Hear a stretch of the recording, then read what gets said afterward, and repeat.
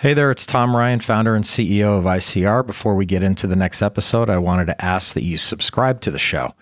It'll help us get even more unique and interesting guests on the podcast and in turn continue to educate management teams and the growing ecosystem that creates value for fast-growing private and public companies. And while you're at it, head over to Apple Podcasts and leave us a 5-star rating. Very much appreciated.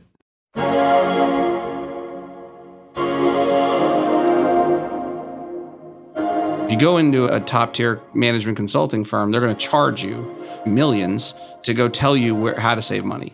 That was counterintuitive to me. Finding cost efficiencies can make a huge difference to a company, but it's a delicate balance to find those savings while at the same time keeping the company's needs in focus. 100% of the decisions are our clients' decisions. We don't make decisions for them. We make sure they understand what their decisions cost.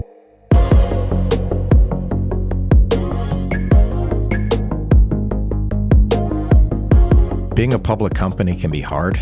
Small missteps can have outsized consequences. I'm Tom Ryan, founder and CEO of ICR, and over the last 20 years, we've helped thousands of companies understand and navigate the stock market and the media. We'll demystify these and other increasingly complex stakeholder groups so you can focus on what you do best, building your company and unlocking your true potential. This is Welcome to the Arena.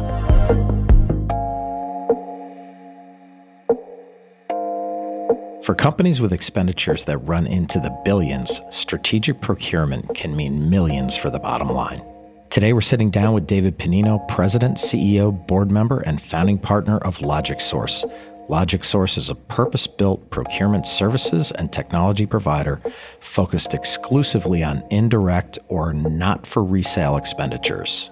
LogicSource's service and technology solutions drive cost reductions and efficiencies for clients across all areas of this spend, which typically add up to 20% of a company's revenue and represent a significant opportunity for profit improvement. David has over 20 years' experience in the services and outsourcing industry, including roles as a senior executive at Williams-Lea Group, Scient, and Gartner. We had a great conversation about how LogicSource secures big wins for businesses and what's next for his growing company. Let's enter the arena with David Pennino.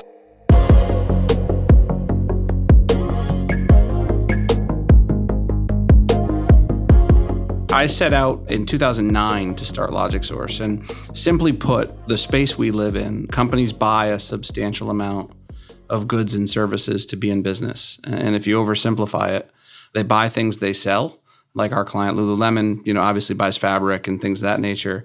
And then they buy a substantial amount of things that enable them to sell: marketing, packaging, distribution, logistics, facilities, maintenance and repair, so on and so forth. Those things enable them to sell. And we live there in what, if you're in retail, you might call it goods not for resale. Consumer packaged goods, we call it indirect, et cetera. And we started the firm back in 2009 to kind of get at this in a different way. So if companies, CFOs, CEOs are looking for cost containment, profit improvement, they would look internally, and they're typically less capable. They have less resources on the indirect side than they do on the direct side, whether it be people, systems, data, et cetera. And when they look externally, prior to us, everything, if not most things, were advice-based consulting firms that would sell, if I'm honest, because I was one of them, quite expensive PowerPoint that would tell you what you should go do, but they didn't do it. Yeah, consultants have great PowerPoints. That's their strength, right? They do. They sure do. And I think our clients were tired of, the $4 million profit improvement PowerPoint that didn't have any execution capability tied to it. And that's what we wanted to build. So we built a utility essentially over the last 14 years that our clients can plug into that helps them drive profit improvement with real assets that actually get their fingernails dirty and do the work and bring data from outside your four walls, et cetera.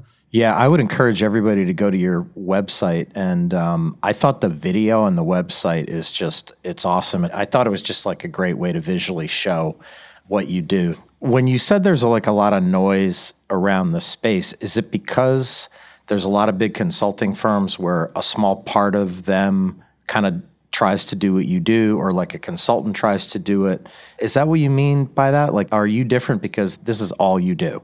There's a lot of noise for a couple reasons. I think the economy, and if you think about the last 4 or 5 years, right, you've got, the pandemic, and then you've got a massive supply chain crisis, then you've got inflation, and now whether we're in a recessionary environment or not, I think everybody in consumer businesses would agree it's a bit dark out there.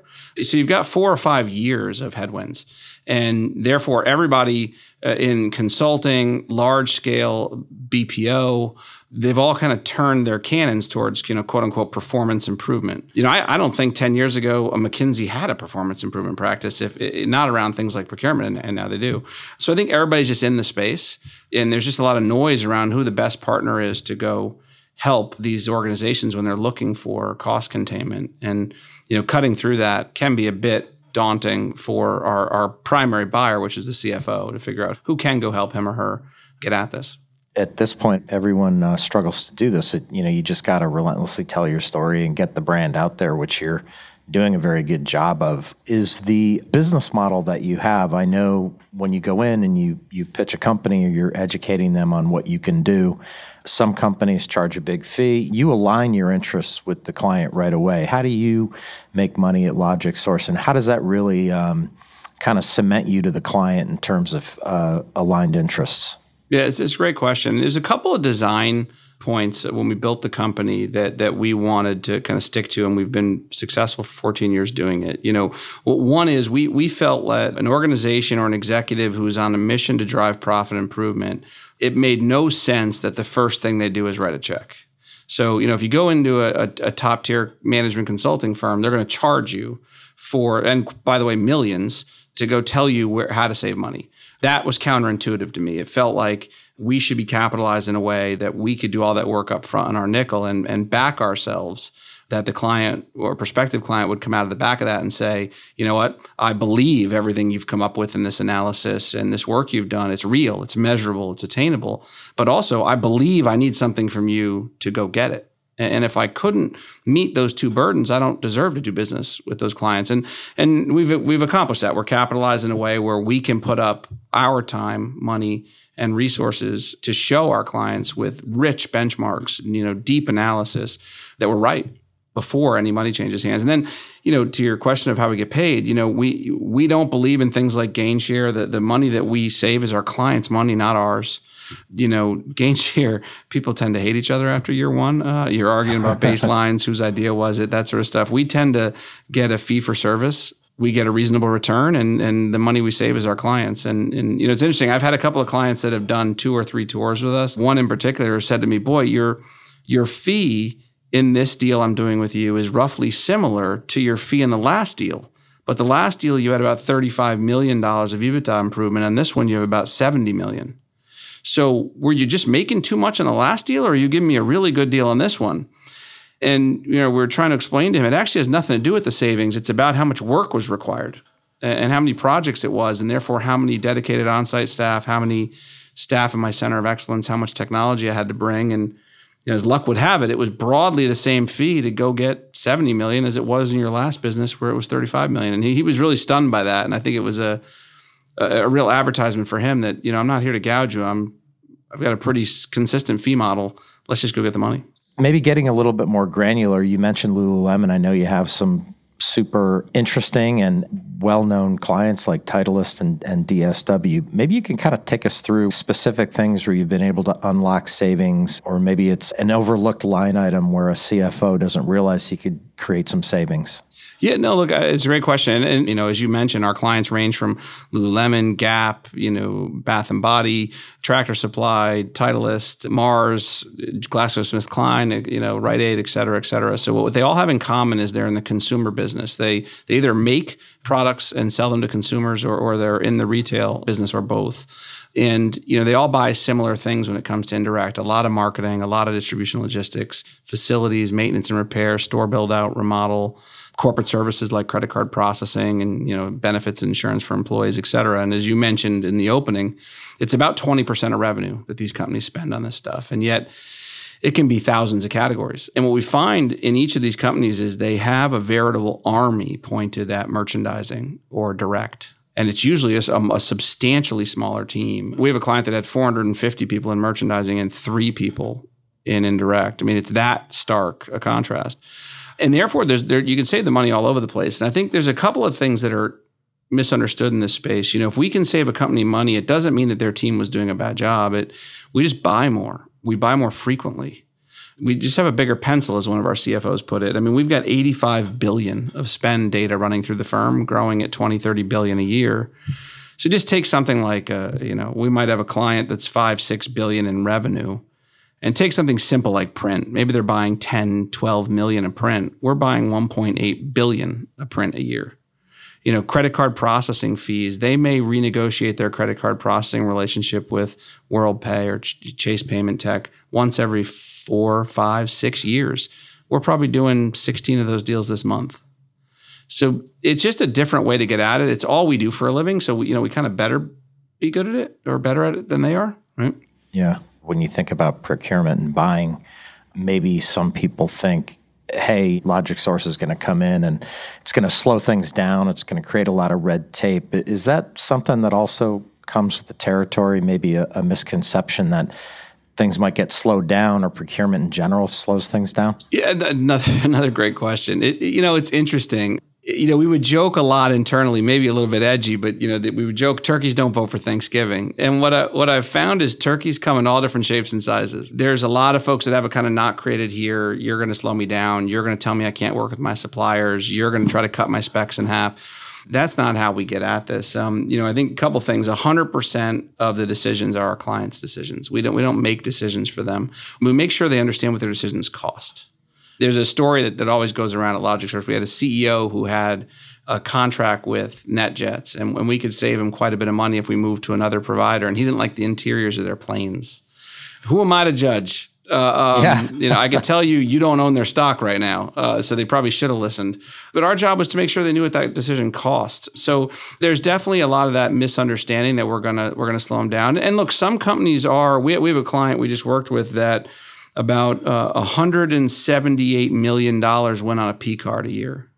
No controls. You could buy a Bentley on your P card. We found 2 instances of $9,999 plastic surgery bills that were personal, that someone put on a P card. We're going to slow that person down. There should be controls in that business. There should be a process, a toll booth, if you will, to go through to make sure it doesn't happen. But for most of our clients, that hygiene isn't slowing them down. And in fact, in many cases, it's speeding them up, because when you have marketeers or an IT professional who's also trying to be a procurement professional at night or on the side of their desk, it slows down their entire job. So typically, once we get this thing moving, we're actually providing bandwidth and pace versus taking it away. It's so true. I always think the best clients are very open-minded. They're secure in themselves. They understand that everybody's on the same team trying to get to the same goal line. I have to think COVID was just like you've been in like a washer-dryer cycle, like up and down and everything. But throughout the whole thing, you've kind of been really steady on what you're doing. But, it's not like they've been there and been doing it for the last 12 years, right?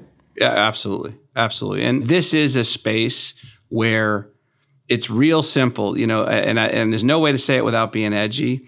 But everybody is in the new entrants category as a consultant, and consultants don't buy anything, and they don't do anything. So Huge it's a difference. Very dangerous place when you're looking for cost containment, because they're going to get your board all excited that there's a savings. It's not based on. Remember that security monitor commercial? There's a robbery, but I'm not a security guard. Yeah, I feel like the consultants do that with save. Like there's a savings. I'm not going to go get it, but if you don't go get it, I'm going to tell your boss it was your fault. Right. And I've never really understood that, but we have to go get it, and we have to prove with rich benchmarks, like we're right. You pay this much for security guards, we pay this much. Same security guard company. You pay this much for waste management, we pay this much. Right, same company, and it's just more reliable.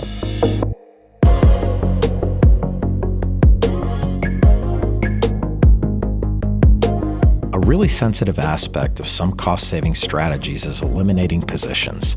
It's not something anybody ever wants to do, and I wanted to know how David approaches this concern with CFOs who are looking to cut costs without cutting staff.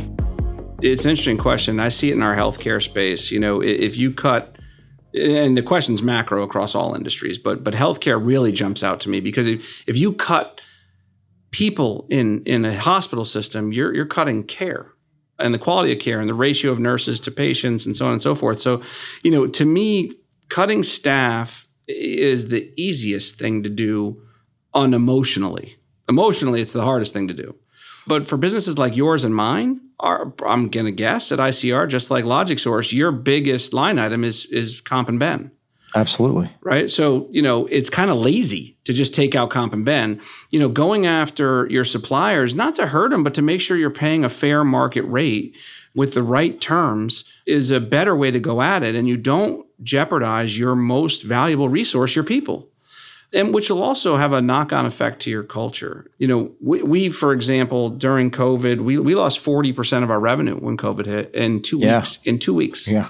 I think we only had to fire or furlough 10 people, and I think we brought everybody back but one. Because we looked at other ways. We negotiated with our landlord. We negotiated with our IT providers. We found the money through our providers. To complement your culture, by the way, your team sent this fancy microphone and headphones to me, and they realized our headquarters is in Norwalk and your headquarters is in Norwalk, and somebody drove it over. They didn't send it in a UPS overnight. Yeah. For 2 miles. And that's a culture of efficiency that complements you as, the founder of the business that a lot of companies don't have. It would have been incredible if I drove it over. But so one of the cool things I read about LogicSource is you're looking to bring technology into the business and use that for the benefit of your clients and your people.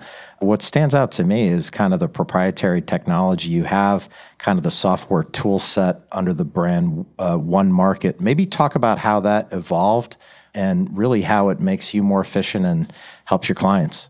We bought the assets of a software company when we started LogicSource in 2009. And the original thesis was we needed technology for our services business, for us internally to use. The way a carpenter needs a skill saw, we needed it to do what we do.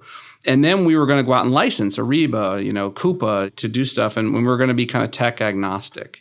And we kind of woke up one day and said, boy, we have thousands of transactions going through our center of excellence. We have hundreds of category experts. We run, I don't know how many it is today, 36, 37 procurement departments for $5 to $20 billion companies. And the technology just couldn't keep up. I think we found the end of, Excel, where we kind of broke Smartsheets. The technology just didn't do what procurement people needed it to do. Maybe a little less slick and a little less complex, but just does the job. I think of the GMC commercial grade commercials from back in the day. The truck just starts up every day and does work. And that's what we needed. And we built One Market because we really couldn't find what we needed out in the marketplace. And that's now a 5-module tech stack. Procure to Pay, we own a Procure to Pay module. It does what Ariba and Coupa does. I think all 3 are fine. Pick one that you like, go nuts. The other stuff that it does, we think is different. So we have a product called Insights, which is a data analytics platform. There are many of them on the market. What makes ours different is it has data in it. One of our clients said to us once, I thought this was a great quote. He said, I finally realized what highly configurable means. It means empty. A lot of these data tools will organize your data. That's interesting. But actually pushing other data to you to tell you what your benchmarks should be and pushing supplier diversity and ESG data to help you hit your goals is more interesting. And that's what our Insights product does. We have a product called Portfolio, which is think of Salesforce.com, but for sourcing and procurement. Today, there is no tool that you can use to track all of your sourcing and procurement projects, what their interdependencies are. Are they stuck in legal? Is the supplier not getting us data? If you interview 100 CFOs, they'll tell you one of their biggest frustrations with procurement is they see a lot of PowerPoint, but when is it going to hit the P&L? And Portfolio does that, and I haven't seen a peer to it. And then we have a sourcing platform and a contracts platform. And so we think One Market is a pretty well-kept secret. It's really good tech made by procurement people for procurement people, but our competitors are probably better at us at slick sales presentations. So it's something we're learning. But it's growing like a weed. Obviously, the market is ripping and buzzing about AI and all this kind of stuff. What's your take on AI and technological innovation? It's interesting. You hear about it constantly, and I'm not seeing anybody really in sourcing and procurement yet do anything meaningful with it. But I think that we're a couple of pretty short steps away from being able to. What I think would be interesting with AI is being able to take, for example, our Insights product and have it push without human interaction. Today, there's a lot of HI, in what we're doing. And the truth of the matter is a lot of the AI you hear about out there is actually HI. I think there's a short-term opportunity for folks like us who actually have data to be able to do more direct push. I notice you're negotiating this, here's a benchmark. I notice you're negotiating this, here's a term that will be best to market. I notice you have a supplier diversity goal. Let me push. Here are all the suppliers we could insert here to hit your goals. So I think we're probably 6-7 months away from being able to do that. I think that's going to be the real powerful part of AI. I think AI creating procurement bots that do all this for you. I think negotiation is one of the oldest professions in the world. I don't think it ever becomes fully automated. I think there's still, going to be a human element to what we're all doing. But I think being able to weaponize the data is where the AI is going to come through. But I haven't seen anybody really nail it yet. A lot of lip service, a lot of cool presentations, but no real rubber hit the road yet. Totally. Shift into some of your industries that you really excel in, like retail and CPG. Are there certain trends out there that you're seeing that companies should either be capitalizing on or being cautious of as it relates to what you do? Yeah, I think that everybody's waking up to the need to go drive profit improvement through indirect procurement. So I think there is a nasty trend to go to big tier advice-based firms. And, the age-old no one got fired for hiring IBM kind of thing. I think that's happening with the big consulting firms. I think the big consulting firms do great work on the staff side of it. What should your organizational design be? How do you reorganize your distribution logistics infrastructure to drive efficiency? But when it comes to negotiating what you're buying, I would stick to firms that do that for a living. I think the other thing is there's been a big push, and this may sound counterintuitive for a guy that owns a 5-module SaaS business, but SaaS alone is not going to save you money. If you just implement, a technology solution for procurement, you're going to automate bad buying. So you might be able to see a little bit better if you have somebody that knows what they're looking at, that you don't buy well. But it's not going to save you money. You have to combine it with, the smart category expertise to be able to take that automation and really deliver, true EBITDA enhancement, to the firm. I agree with you. I think in a lot of industries, everybody wants to be kind of like a software company and a data company, and they dump all that stuff on management teams, but there's no one to interpret it and tell you what to do with it. What's the future of procurement in the next 5 to 10 years? I mean, you've been doing this a really long time. What do you think's coming down the road eventually? Yeah, I think this economy is going to be an interesting test for what I think is going to happen. I grew up in IT, right? I started my career at Gartner, and when I started my career, to date myself, there wasn't a CIO, right? There was an MIS director. They walked around pushing an AV cart. They had, screwdrivers in their pocket and fixed Xerox machines. And when guys like you went to the office, you pressed up and they pressed down and went down to the data center, right? So they gave the data center to IBM and they gave the screwdrivers to Xerox, and they put a suit on. They went upstairs and started talking about omnichannel and security and innovation, and they became the CIO. I think the procurement organization still has a massive journey. That, the mere fact that it's called procurement assumes somebody's made a strategic decision and they're just executing the buy. Really, I think procurement, it will continue to evolve and eventually get a seat at the top table around spend management and productivity. When you talk about 20% of revenue, for some of these companies, we're dealing with 10, 15, 20 billion in revenue. You're talking about managing massive amounts of money for the company and making sure that their budgets are going further so they can invest deeper. And my most rewarding clients are the ones that come to me and say, look, I'm not saving money. Lulu wasn't saving money to stay open. Lulu was saving money to innovate and go bigger and pivot and keep going to, climb that next mountain. Those are the most fun, that really understand that sourcing and procurement is a competitive differentiator. And I think that will continue to happen. I think people will follow brands like that and say, hey, they know what they're doing here. This, you think about bad economies, usually things like procurement get fired first, right? Because they're, right? And people cut marketing. Those two things don't make sense to me. Market deeper. Your customers need to know who to spend their limited funds with, and don't cut the guys that are negotiating. They're going to make your budgets go further. So I think procurement will continue to climb. I think the CPO salaries show us that it's getting hotter and hotter in the space. And I think eventually, like the CIO, they'll sit around the top table and be talking about innovation and productivity and managing the company's money. What are your aspirations for LogicSource, like in your head, I don't know about you, but like I have this perfect idea of what we should be, and I kind of never get there. It's so frustrating. But like, what's like, if you're dreaming big, like what would be your aspirations for LogicSource? Yeah, I wonder if that's like me. I wonder if that's changed for you over the years. If you would have answered that question differently. No. Really? So for me, Still it's the changed. Same. For me, it's changed. When I started this thing, I thought, it's funny. I told my wife, I said, it'll be 4 years and we'll flip it. And the joke has always been, I just never told her where the 4 years starts. But when I first started, I thought I would do this for a period of time, flip it, and then go to another one in some other space. Because I'm not a procurement guy. I grew up in IT. It's changed for me. I'm having so much fun. Our team is so amazing. It's a tough business, but we're having so much fun doing this. And frankly, we don't see a viable threat. There are other companies that do this and do this very well, but the market is so big that we can all just keep going. And, especially sort of 1 to 20 billion, which is where most of the market is, for execution-based sourcing and procurement, I'm kind of alone. There's advice-based firms that slow us down every now and then. The big guys, Accenture and IBM, do great work. They're 20 billion and up. So I think we'll keep doing this. We may keep, looking at private equity flips to put some more money on the balance sheet and go bigger over time. But we're really happy with FTV Capital. We just did a deal with them last April. We're having fun. We're growing, I mean, you could really be the premier brand in the space, ultimately. I think we could. I think we could be to procurement what Hewitt was to HR, what Accenture was to finance, what IBM was to IT. I think LogicSource could be the category of one in sourcing and procurement. Yeah.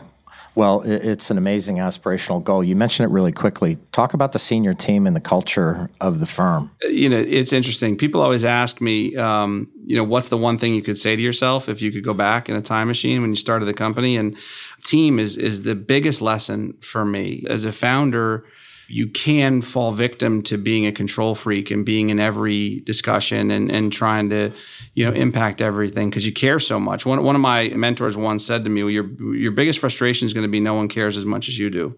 And I have solved that. We have hired a team of people. We have incented them properly with ownership and with responsibility. And we run as a true partnership. If you ever interviewed here, you'll hear us say things like, I can't fire anybody. If I want to fire my CFO, I'm going to have to convince the entire team that that's the right decision to make because she's a partner and she's an owner. And by the way, I would never fire my CFO. She's my right hand on everything. You wouldn't know anything. That as an analogy. And she'd kill me.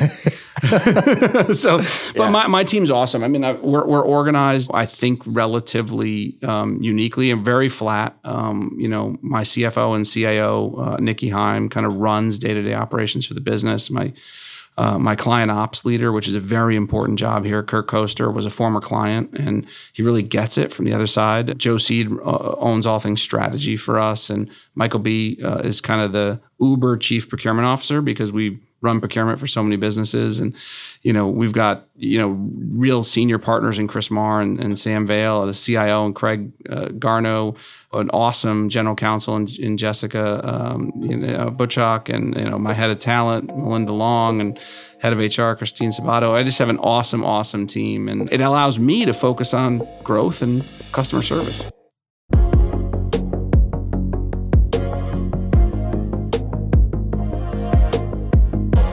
LogicSource is driving procurement forward with great people and great technology.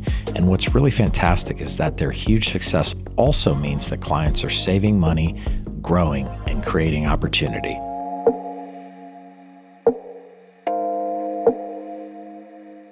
At Welcome to the Arena, we're working really hard to bring you exciting guests and great content. If you found this episode insightful, subscribe to the show on your podcast app and leave us a 5-star rating. The more the show grows, the more interesting voices we can have on the podcast, and in turn, that should demystify a lot of the stakeholders around public companies and soon-to-be public companies. Thanks for listening. I want to thank David Pennino for joining me on the show today. LogicSource has a great culture, a great team, and a unique approach to the business of cost savings. I'm sure we're going to see big things from them down the road. This is Tom Ryan. I'll see you next time back in the arena. References to specific stocks are not intended to be recommendations for specific trading behavior. Comments presented on this podcast are intended for informational and educational purposes only, and do not represent opinions or recommendations on whether to buy, sell, or hold shares of a particular stock. All investors are advised to conduct their own independent research into individual stocks before making a trading decision. In addition, investors are advised that past stock performance is no guarantee of future price performance.